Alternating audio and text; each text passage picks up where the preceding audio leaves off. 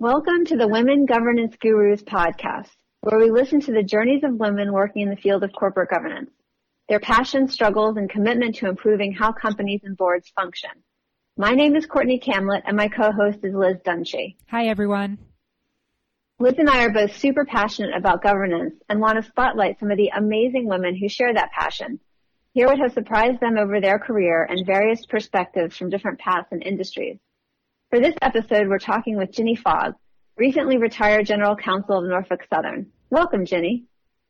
Thank you. Well, I appreciate being here. It's great to have the opportunity to speak with you all, too, especially from two such prominent women governance gurus themselves. So it's an honor to be here.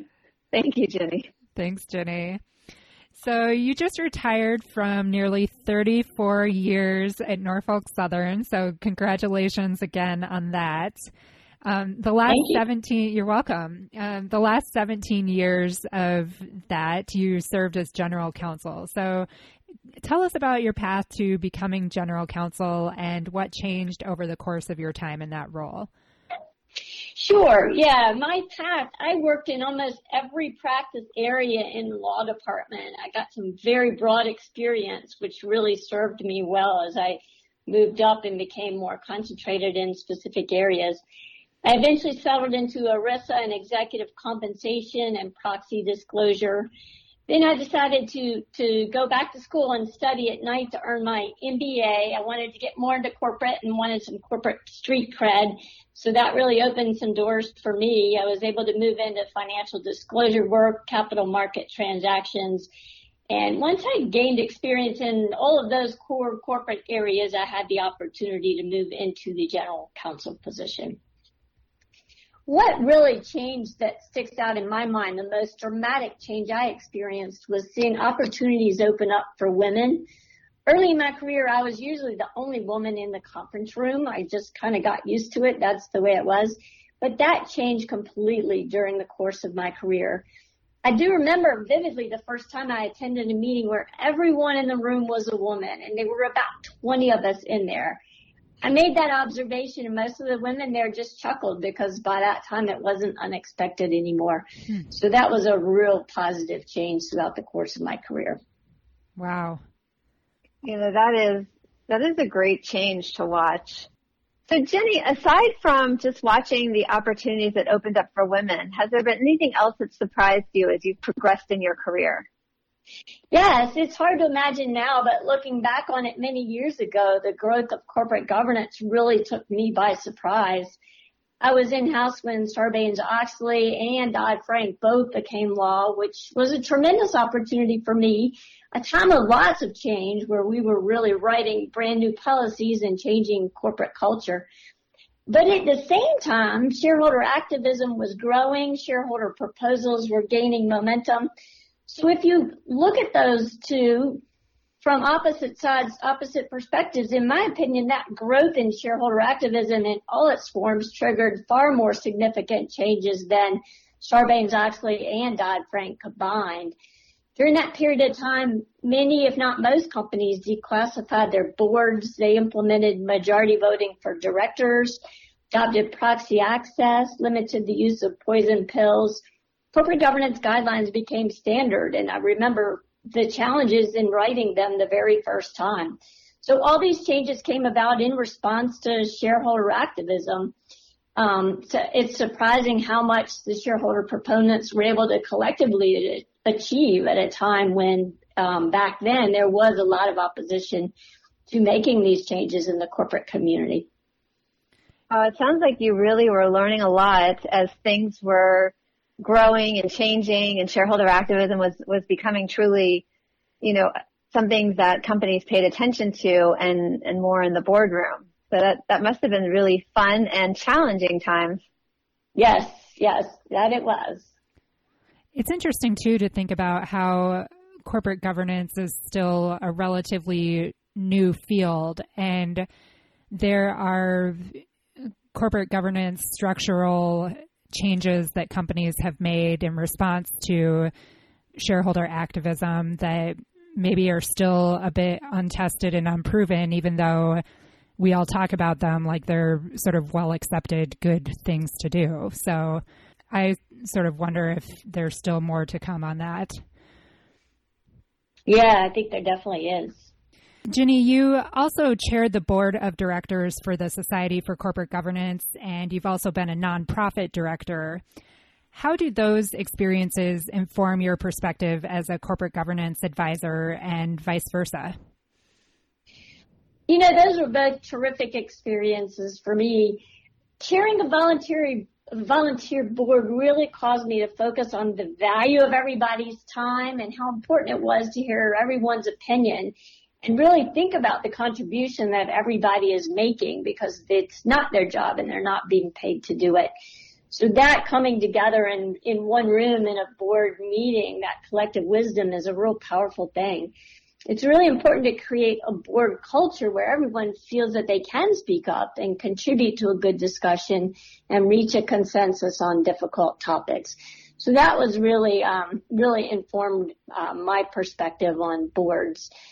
These experiences also forced me to think more strategically with a longer term perspective. Really need to look way out in the future and figure out how to be prepared for change. You know, maybe step back from the agenda more often.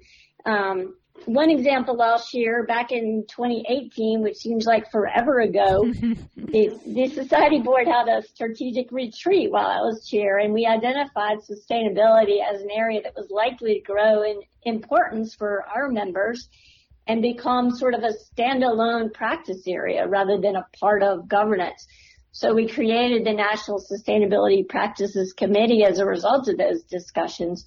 And that really, looking back on it, has served as a reminder for me on how important it is to keep that long-term view of the risk and opportunities and try and prepare for change and be prepared for what's coming. Mm-hmm. And I was there, Jenny, with you. I remember that.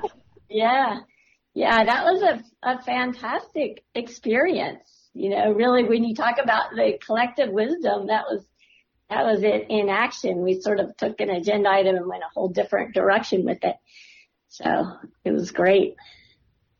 Yeah, and culture is important across the board. I mean, not just at public companies, private companies, nonprofit companies.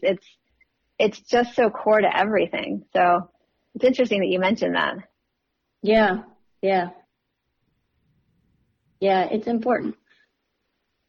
So speaking of thinking more strategically, what's one big challenge that you think people in our field should be prepared to address in the next 5 years? Well, I sort of teed the answer to that question up already, but it's clearly ESG in my mind. ESG disclosures gaining a lot of momentum on a almost daily basis now. And the focus with climate change is shifting to science-based targets. I think it'll be a challenge for many companies to change their focus from disclosing what they do to instead actively changing what they're doing. More importantly, the current focus is on continuously improving against a company's own performance and goals that they've set. And with the science-based targets, you really have to figure out how to reach the Paris Agreement goal of net zero by 2050 or even 2040 for some sustainability leaders that are really stepping out and trying to shorten the time frame. But the bottom line, science-based targets are difficult to set, they're difficult to measure, and they're very difficult to audit. So companies are going to have to collectively figure out how to do it and collectively reach the goals. Yeah, and difficult to incentivize. And it seems like a lot of companies are coming out now to announce that they're linking executive pay to achievement of these goals. But I think it's definitely challenging, like you said, to measure the data associated with that and to even decide what those goals should be. Right. And I think auditors are often not at the table until you're ready to disclose and put the report out. So yeah, even internal auditors, I think there's challenges in getting those folks involved, or some hesitance or reluctance around that. You're right. I was going to say, I think the chief sustainability officer position is now, like the data privacy officer position was when GDPR came out. I think that's a key position at companies. Yeah, and the skill set is amazing. It kind of changes in my mind almost daily. It started off as sort of kind of lawyers really running the program on disclosing sustainability, and now it's really become more of an operational issue. And we need more scientists, engineers, mechanical people, figuring out better ways to do things. Yeah, it's very cross-functional when it's done well. Yes.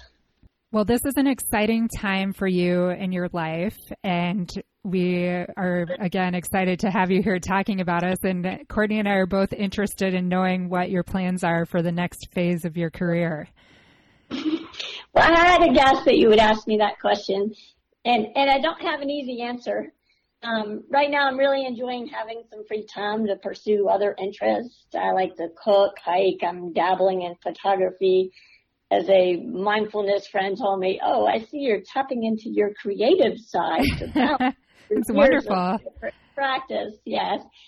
I'm also serving in an independent advisor role for a public company board on a special litigation committee, which I'm finding to be really interested. I am interested in serving as a director on a public company board too, just from my experiences from being in the boardroom and chairing the society board. I think I really believe in boards and their collective wisdom and the culture of a good board. So I think it would be great if I could find something that's a good fit for my skills. So we'll see. I'm keeping an eye open and mind open, and we'll see what comes down the pike. Well, you would certainly be a good addition to any board. Thank you. Absolutely. It'll be interesting to see what you do with this next phase. Yes. So one of the questions that we ask all of our guests is, what do you think women in the corporate governance field can add to the current conversation on the societal role of companies? Well, the short answer is a whole lot. Women in the governance field often have different perspectives, and we're uniquely positioned to facilitate conversations that can bring about real change. Women's perspectives on diversity and inclusion, pay equity, and on racial inequality are bringing real change to companies, and women in governance are facilitating those discussions in the boardrooms. So I think as companies focus more on societal changes in their own workforce, the natural next step is to focus more on societal changes in the communities they serve, and women in governance can provide valuable insight into that stakeholder-based, purpose-driven corporate outlook. Well said. Absolutely. Jenny, thank you so much for joining us here. Thank you. It was a pleasure to chat with you all. And thanks everyone for listening to this episode of Women Governance Gurus. And also a special shout out to Benke Designs for our fierce new podcast art. So go check them out on LinkedIn. And please subscribe on whatever platform you use for a podcast. And we would love if you would rate us while you're there. Thanks, Jenny. Thank you.